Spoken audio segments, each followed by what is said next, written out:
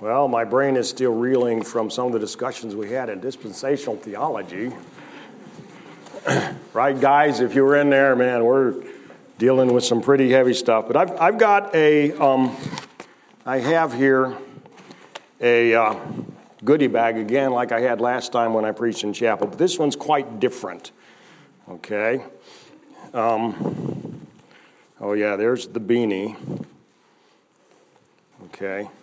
All right, so I'll put that down here, back here, and put on the beanie.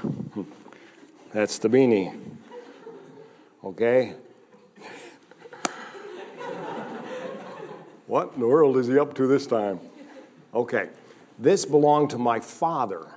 Okay? And you've all heard of my grandfather, John R. Rice, and you've heard him talked about, and you may even, some of the classes here, like the class on the book of Acts, use his commentary for their textbook and so forth. Maybe you've read Prayer, Asking, and Receiving, so you know all about my grandfather, but I want to talk about my father, okay? And my father was never famous. Biggest, he built a church. He was a pastor. He was an evangelist. He worked in a Christian bookstore as the manager at one point. The biggest church he ever built was around 200, and then he got fired from that church. By a vote of the membership, and I'll tell you about that in a minute, wasn't his fault.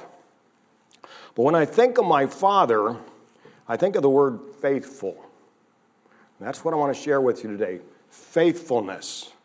Are you faithful? Are you going to be faithful? When you come towards the end of your life, will you be able to look back and say, I wasn't great, but I was faithful? Let's have a word of prayer.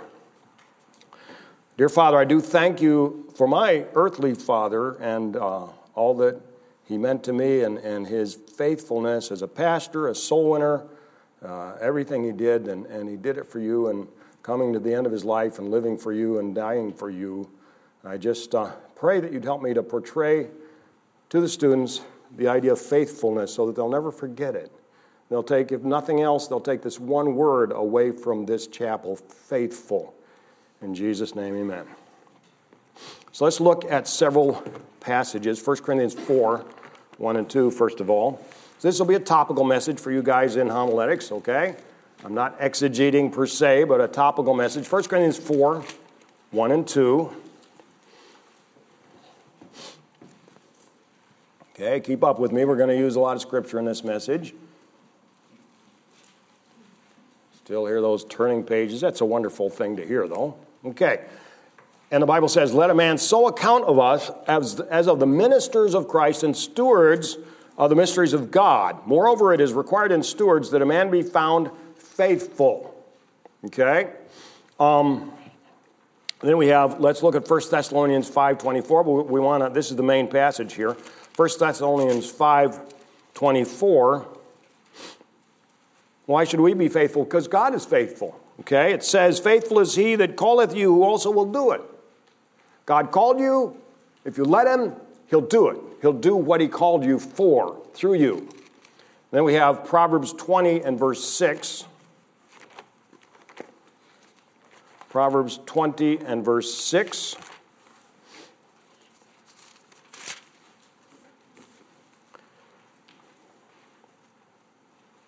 According to this verse, faithful people are rare. Most men will proclaim every man his own goodness, but a faithful man who can find? Well, I found a faithful man in my father. When I graduated from high school, one of the deacons gave me this card, If for Boys. So this is the poem If by Rudyard Kipling. How many have heard of it before? Have you heard of that poem before? All right, so I'm going to read it to you, and this describes my father.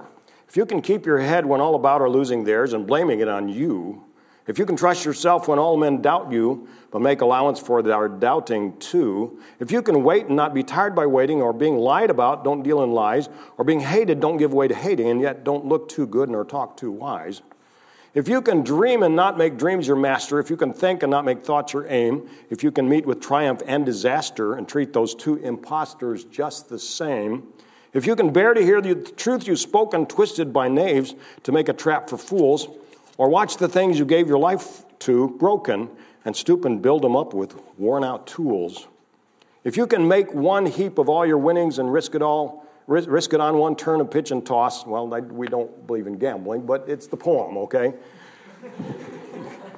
And lose and start again at your beginnings and never breathe a word about your loss.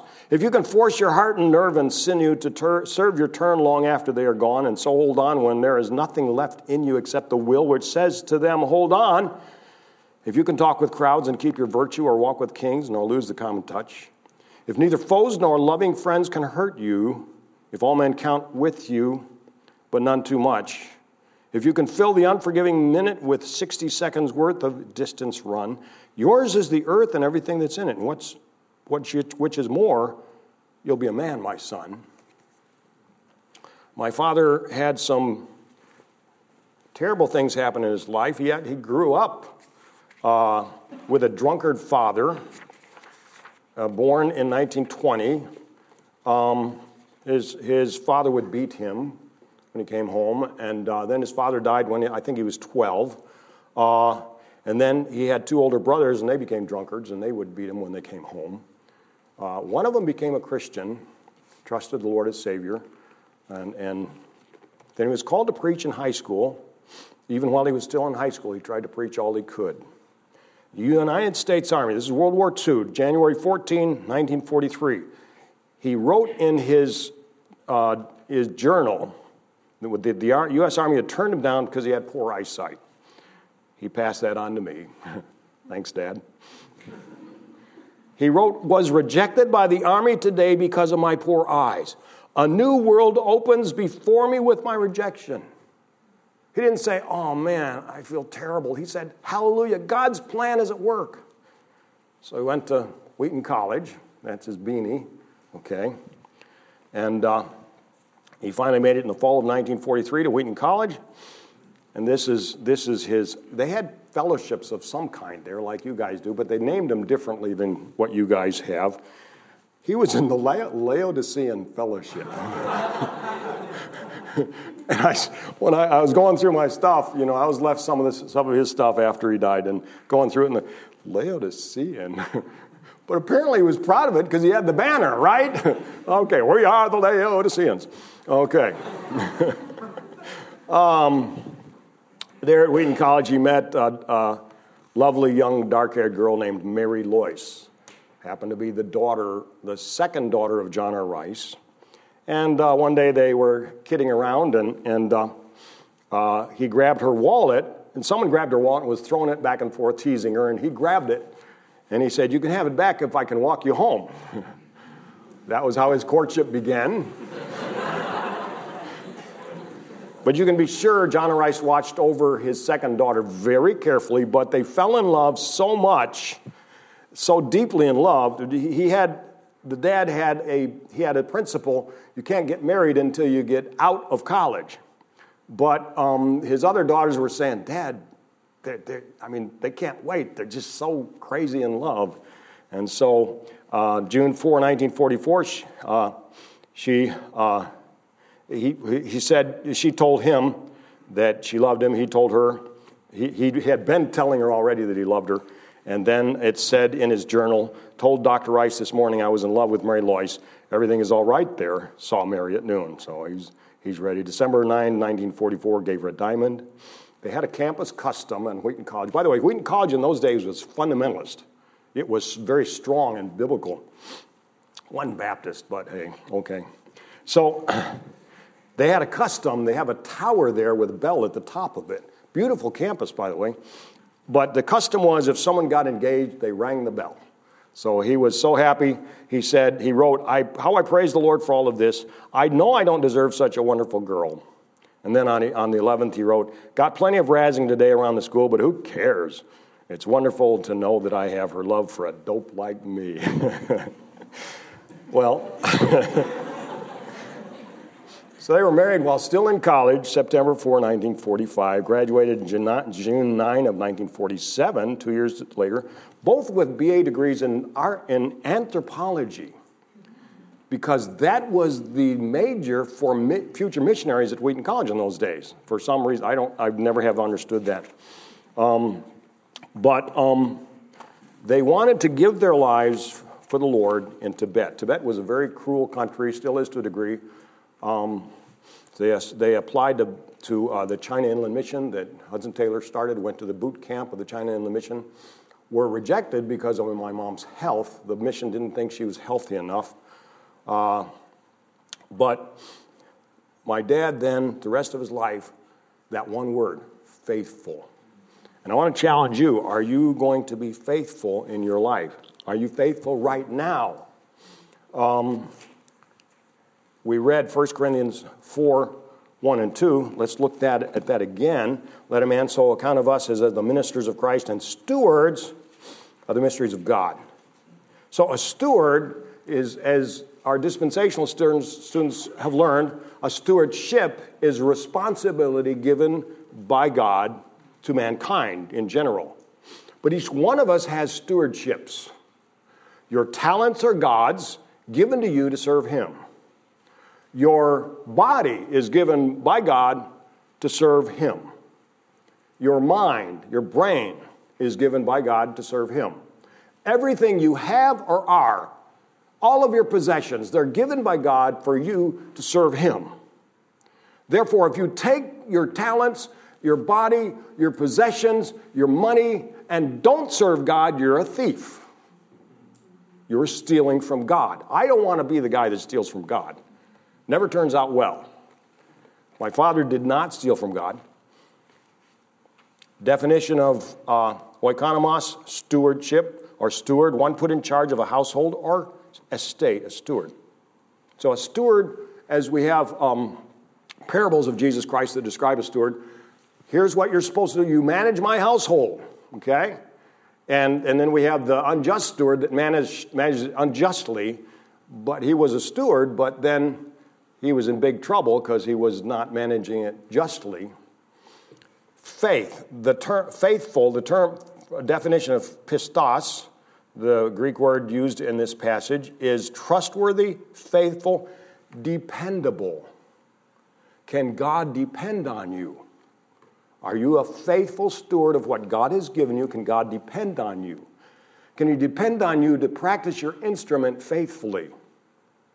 Can He depend on you to study enough for the class you're in? Can He depend on you? Those are stewardships that He has given you.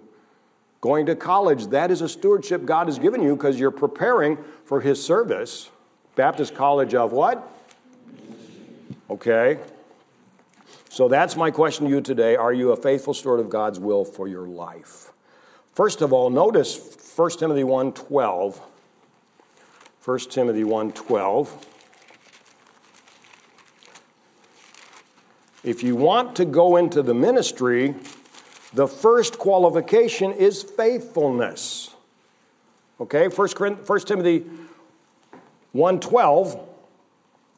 I thank Christ Jesus our Lord, who hath enabled me, for that He counted me faithful, putting me into the ministry. The faithfulness came first. You want to go into ministry, you've got to be faithful first.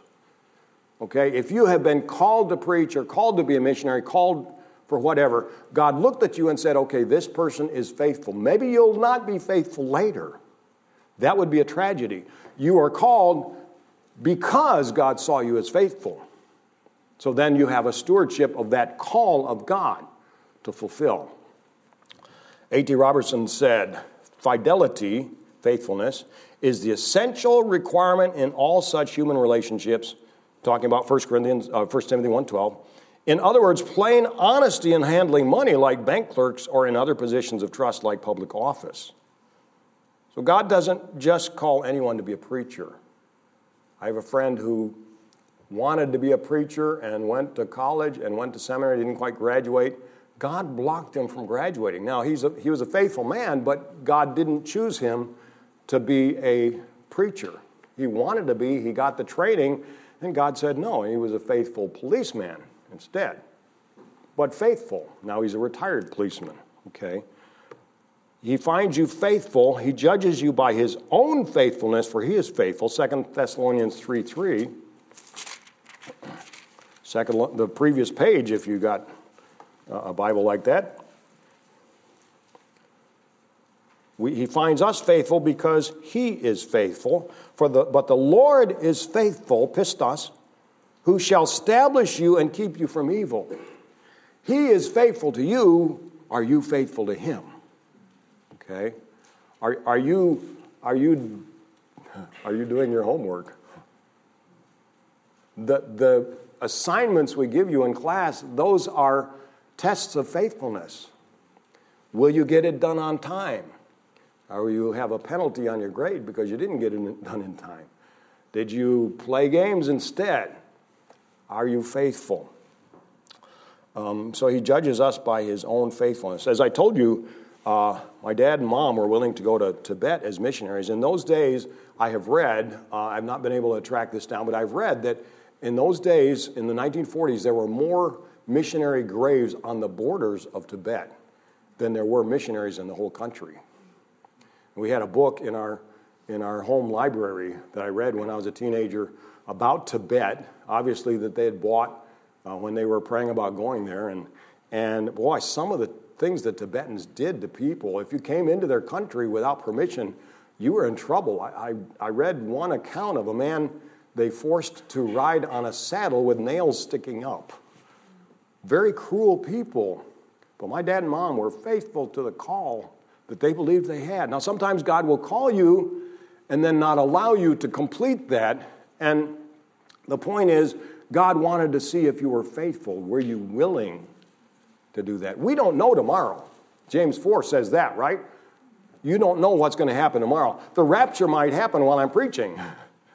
I think that'd be awesome. Go up in the rapture while you're preaching. That'd be great. But then you wouldn't get hear the whole sermon. But whatever. Okay. So like I said, they worked for Christ in college. Like I told you, Dad started preaching as much as he could in high school. When he was called, he said, I'm going to preach, man. He was so excited about preaching. He preached everywhere he could in high school. If you're taking homiletics, is that class going on right now in homiletics? Not yet. Okay, when you do take homiletics, are you going to be excited about preaching? Okay, or is it going to be, oh no, I got to preach tomorrow. If you're faithful, if you love what God has called you to do, you're going to say, awesome, I get to preach tomorrow. You might be nervous about it, but that's a different problem, okay? So if you're faithful enough, God will put you into the ministry. I have here my father's certificate of ordination, okay? It's very curious. July of 1950, July 17, 1950, so that was before I was born. The Tri-County Workers' Conference, that was in Kansas. Dad was planting churches in Kansas for the Southern Baptists at that time. But there's, let me see, 1, 2, 3, 4, 5, 6, 7, 8 names on it that, you sign the ordination council. W.T. Costin signed. John Duncan didn't sign. Keith Ham didn't sign. Keith Ham signed. Wilbur Noble signed. E.J. Price signed. Mr. Glenn Wright didn't sign. Mr. Neil Huff signed. Mr. Oscar Smith didn't sign. Well, I want to think they just weren't there, but it might be a sign of my father's future ministry. They didn't like him. I don't know. While he was planting churches in Kansas, some of those country folk believed that if you had an outline that you weren't right with God, you're just supposed to preach what God gave you right in that moment. But he had an outline on the pulpit, and the window was open, so wind came and blew his outline away, and they were all watching. Is he still going to preach? And he kept right on preaching, knew the outline front and back. I have some of Dad's sermons here, sermon outlines.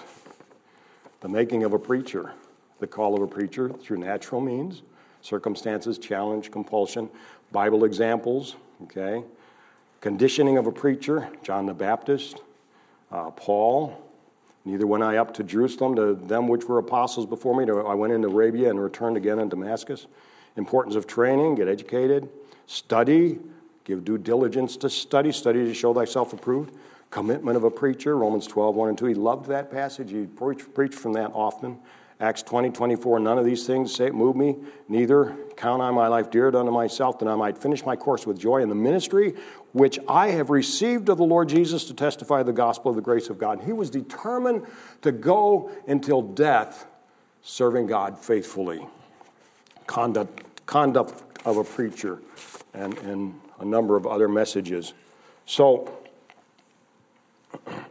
the second point is faithful enough in every little task to be given a big task. Luke 16:10 through 12. Luke 16:10 through 12. You want to be a big shot for Jesus? You got to be a little shot first. You got to do the little tasks you're given first. Luke 16:10 through 12. He that is faithful in that which is least, that's the little things, is faithful also in much. And he that is unjust in the least is unjust also in much. If therefore you have not been faithful to the unrighteous mammon, who will commit to your trust the true riches? And if you have not been faithful in that which is another man's, who shall give you that which is your own? The point is, God's not going to give you something big to do until you do the little things he's given you to do. Reminds me of Dad giving me the task of church janitor.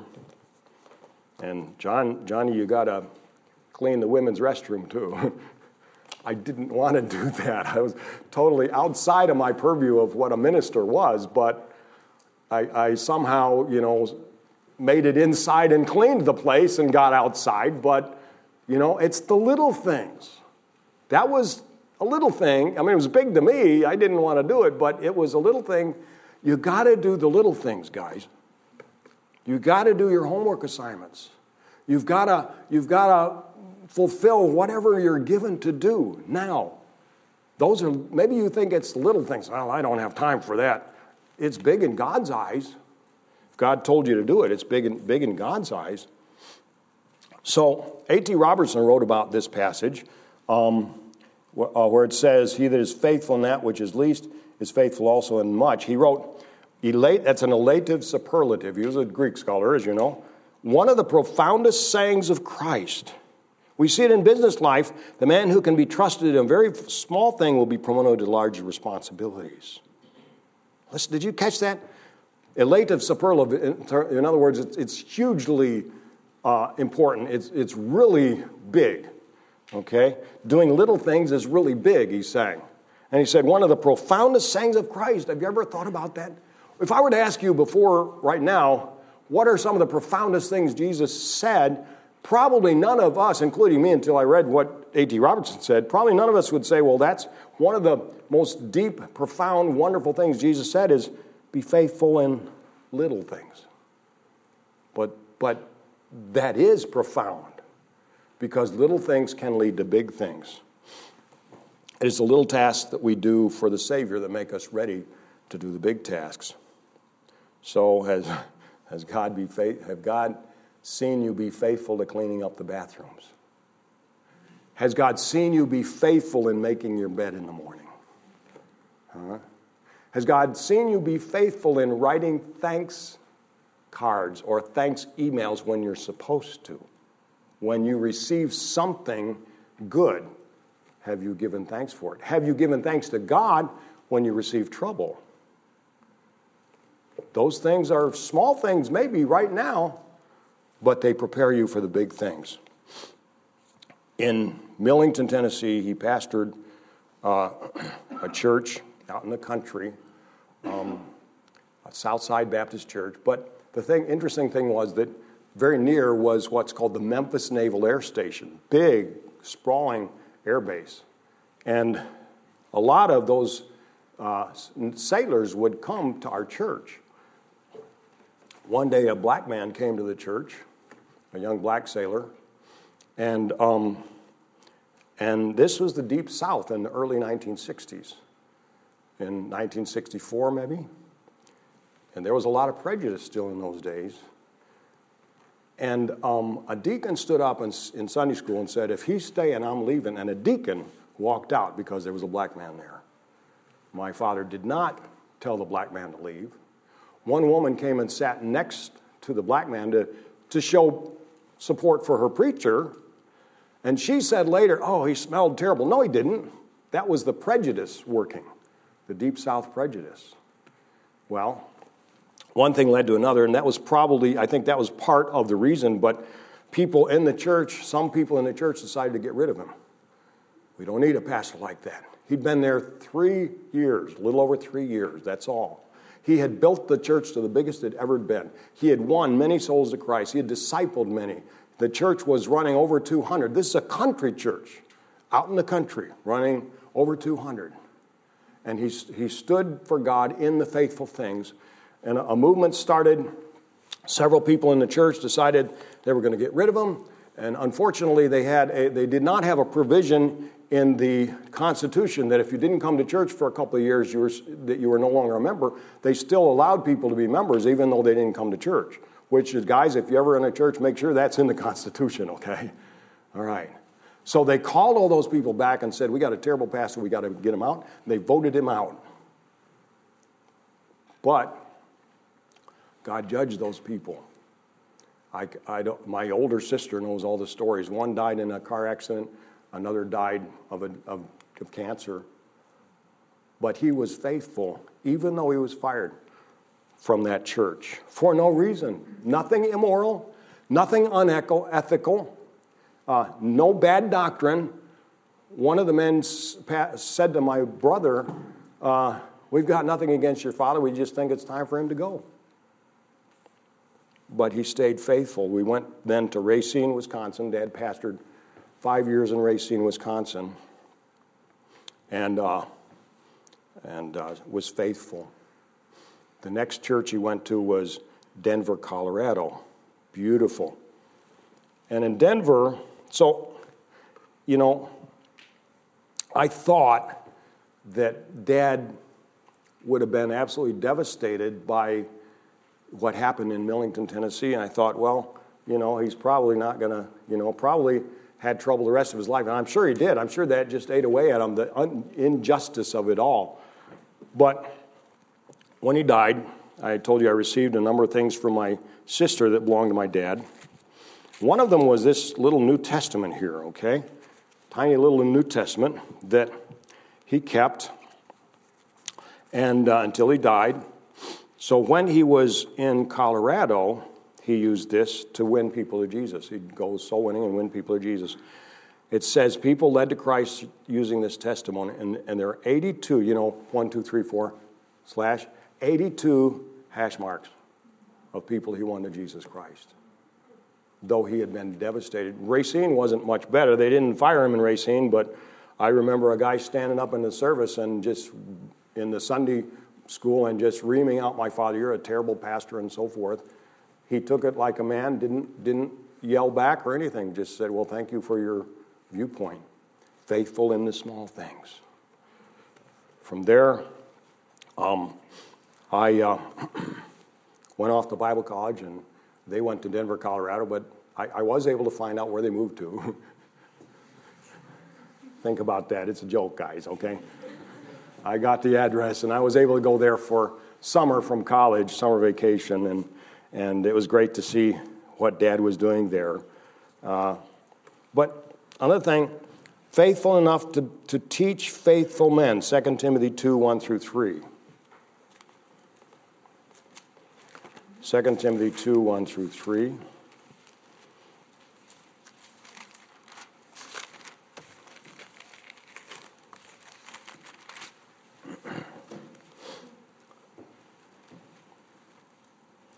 And that says, thou therefore, my son, be strong in the grace that is in Christ Jesus. And the things that thou hast heard of me among many witnesses, the same commit thou to faithful men who shall be able to teach others also. Thou therefore endure hardness as a good soldier of Jesus Christ. The context of endure hardness as a good soldier of Jesus Christ is passing on, teaching people more about Jesus. And of course, that's in the Great Commission in Matthew, teaching them to observe all things whatsoever I commanded you. Teaching was in his DNA. He loved to teach. So I have a book that he put together, and he had this. There used to be, I don't know, I haven't seen them lately, but used to have like a strip of tape that you could put letters on. And this says Outline Study of the Life of Christ, and at the bottom by Charles A. Hymes. he never wrote a book except this, and I've got the only copy. But he preached all the way, there's lesson 40 on the life of Christ, lesson 43 lessons on the life of Christ. And he loved to teach it. From Colorado, they went to Murfreesboro, Tennessee, where he was no longer a senior pastor, but he was helping the pastor there. And they started a Bible Institute. And looking through his things, I found that he taught this in that Bible Institute. Loved to teach. And I guess that's where I got my love for teaching. I'm like, what's that saying? A pig in clover? Or a bee in clover, maybe. I don't know. Anyway, being able to teach you guys, I love it. God, I was a missionary for 33 years, but now I'm just absolutely thrilled to be a teacher. And so keep taking my classes, all right?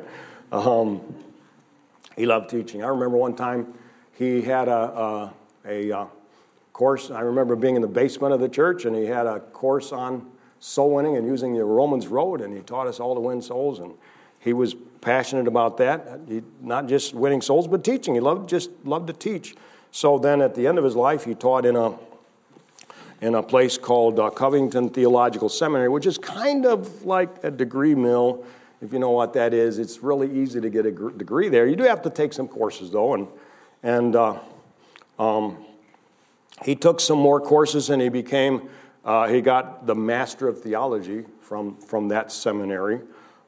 He did take some courses, and they were easy courses, but he wanted to keep learning. Why? So he could keep teaching.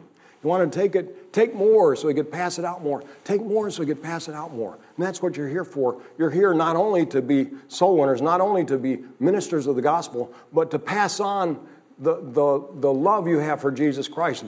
Pass on what you learn in the scriptures in your classes. That's what you're here for. And that's what you should leave BCM with. I'm going to teach more people about the grace of God. I'm going to teach more people about the love of Christ. I'm going to teach more people about what a joy it is to serve Him. I want to teach more people the Word of God. So I guess that's part of my DNA that when we went to Japan in 1980, right before our first furlough, they said, "John, we want you to teach at our Bible Institute." And I said, "Sure, I'd love to." It was Bible Institute, Bible college, not really a Bible college, not really a seminary, but anyway, somewhere in there, okay? Kind of hard to know when you're on the mission field exactly what you're doing sometimes, but said, "Yeah, I'd like to do that. So we'd like you to teach Greek." Okay, so go home to America and take some classes on furlough, take some more Greek classes on furlough, and then we believe you'll be well qualified. So I did that, and I did teach Greek in Japan for years.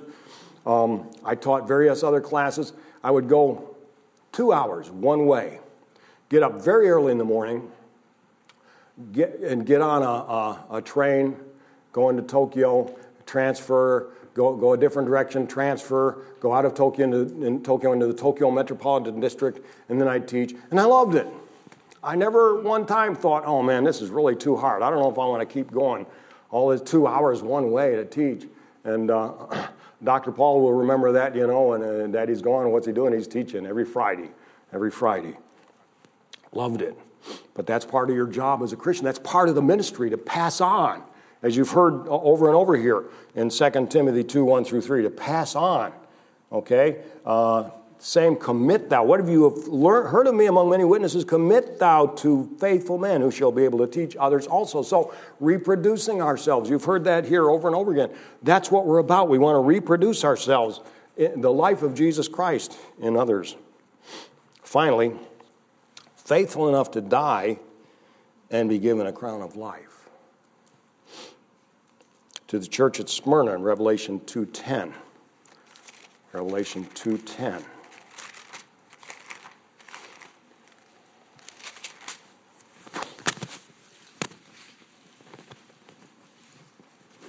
And the Apostle John, at the end of his life, 96 years old, or approximately, perhaps, wrote to the church at Smyrna, "Fear none of these things which thou shalt suffer. Behold, the devil shall cast some of you in prison, that you may be tried, and ye shall have tribulation 10 days. Be thou faithful unto death, and I will give thee a crown of life." So faithfulness includes being willing to give your life for Jesus Christ. The way America is going, you may have the opportunity to do that. Again, A.T. Robertson says, "Be thou faithful unto death." Keep on becoming faithful. If you've had Greek yet, that's the present middle imperative of ginomai. And you realize that that's imperfective aspect. Keep on doing it. Don't stop. Just keep on being faithful. Keep on being faithful. Keep on being faithful until you die. The word faithful occurs the most times in the book of Revelation of any other place. 80 verses in the whole Bible, but 8 times in the book of Revelation it says faithful, faithful, faithful. And that's the scariest book in the Bible. When things get scary, that's when we're to be the most faithful. When death stares you in the eye and someone says you're going to die for the cause of Christ, prepare to meet thy God, you should be saying, hallelujah, I get to go to heaven. My father, when he was old, he preached the gospel for 60 years, and then he got Alzheimer's. I'll never forget when he told me about his Alzheimer's. They were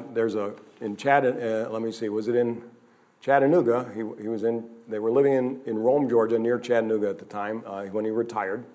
And he said, John, let's go for a walk. And so we went for a walk out into the park, and we stopped at a statue of a general that had stuck his head up and got his head blown off by a cannonball. And so we're sitting on this bench at the statue of this dead general, and Dad says, son, I've got a disease. He said, it's called, I said, is it Alzheimer's, Dad? And he said, oh, yeah, that's it. He couldn't remember what the disease was, because that's what Alzheimer's does. It makes you forget things, right? But he shared that with me in faithfulness. So it done only 80 times in the whole Bible, 6 times in the book of Psalms. So it's kind of a rare quality. A lot of Christians don't turn out to be faithful. They quit halfway through. I could give you a list of missionaries who have quit being a missionary. And some terrible stories of things that happened to them. One guy I knew very well, they quit the mission field after only 3 years. And then he served as an assistant pastor in Texas, and we saw them there on furlough. And then on the next furlough, I saw their daughter, and their daughter said, Dad and Mom aren't even going to church anymore. Bible college graduates, like you guys are aiming for, missionaries, 3 years, and they quit. That's not faithfulness. That's foolishness. You may have heard me say in my classes, to be allowed to be a servant of Jesus Christ, to be in full-time ministry especially, but to servant in the pews or whatever, how glorious that is. Why would you not want to do that? Why would you not be faithful? I can say this, I'm 72 years old now. Who knows when I'll go to heaven? I hope it's another 10, 20 years, because I'd like to keep teaching you guys another 10, 20 years. If I teach 20 more years, I'll be in my 90s. So it'll be like, open your Greek book, guys. You know? I can still get a little excited, but, if I keep teaching until I die, and I'd like to, then, I could be a little decrepit. So my dad's last time in the hospital with his Alzheimer's, and you don't die of Alzheimer's, other things take over and you die of those, but Dad and Mom was putting Dad in the hospital for the last time, and she says, Chuck, his name was Charles, nicknamed Chuck. She said, Chuck, in the application it says what your religion is. What should I put? He said, I don't have a religion, I have a Savior. And we would have family devotions still, and he would get a magazine because you're thinking it was a Bible, and my mom would put the Bible in his lap, and this was the Bible, and he loved the Bible. And he would, he would listen to my mom read the Bible, and they would pray, so he would pray some just disjointed prayer. In the hospital, he tried to preach one last time. Big room of some kind of a lounge room, and there were some old folks in there, and he got up and led singing, and they all sang with him. That was great. They loved the hymns of the faith, and they sang with him. But then he said, I'm going to preach now, and he picked up a magazine, again thinking it was the Bible, And they started leaving. And he said, Mary Lois, don't let them leave. I want to preach to them. Faithful unto death. To the last minute, my dad was faithful unto death. And one more poem that he put in the back of his Bible, if I can find what I did with it. Yeah, here it is. Okay, he wrote this down in the front of his Bible on April 13th, 1969. Okay. This is when he was having difficulty in the church in Racine. And here's the poem. It's by that famous poet, Anonymous.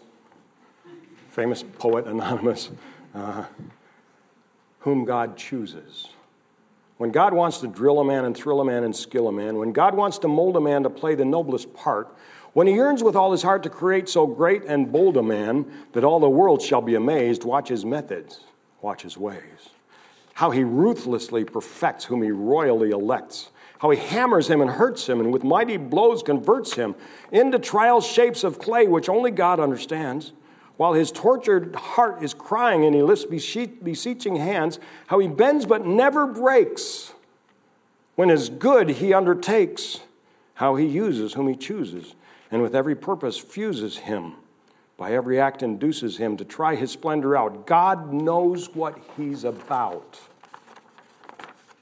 You're going through tough times right now, maybe. If you think you're going through tough times right now, you probably don't know anything about tough times. Yeah, just wait. You get out in the ministry and Satan is opposing what you're doing. People are being saved and baptized and discipled and Satan hates it and God raises up enemies. Just wait till then. Then you'll know what pain in the heart is. But be faithful unto death. Every last thing you have, every finger, every toe, both your lungs, your stomach, absolutely everything you are and have, your mind, your experience, your talents, everything belongs to God. He gives it to you to be a steward. Let's pray.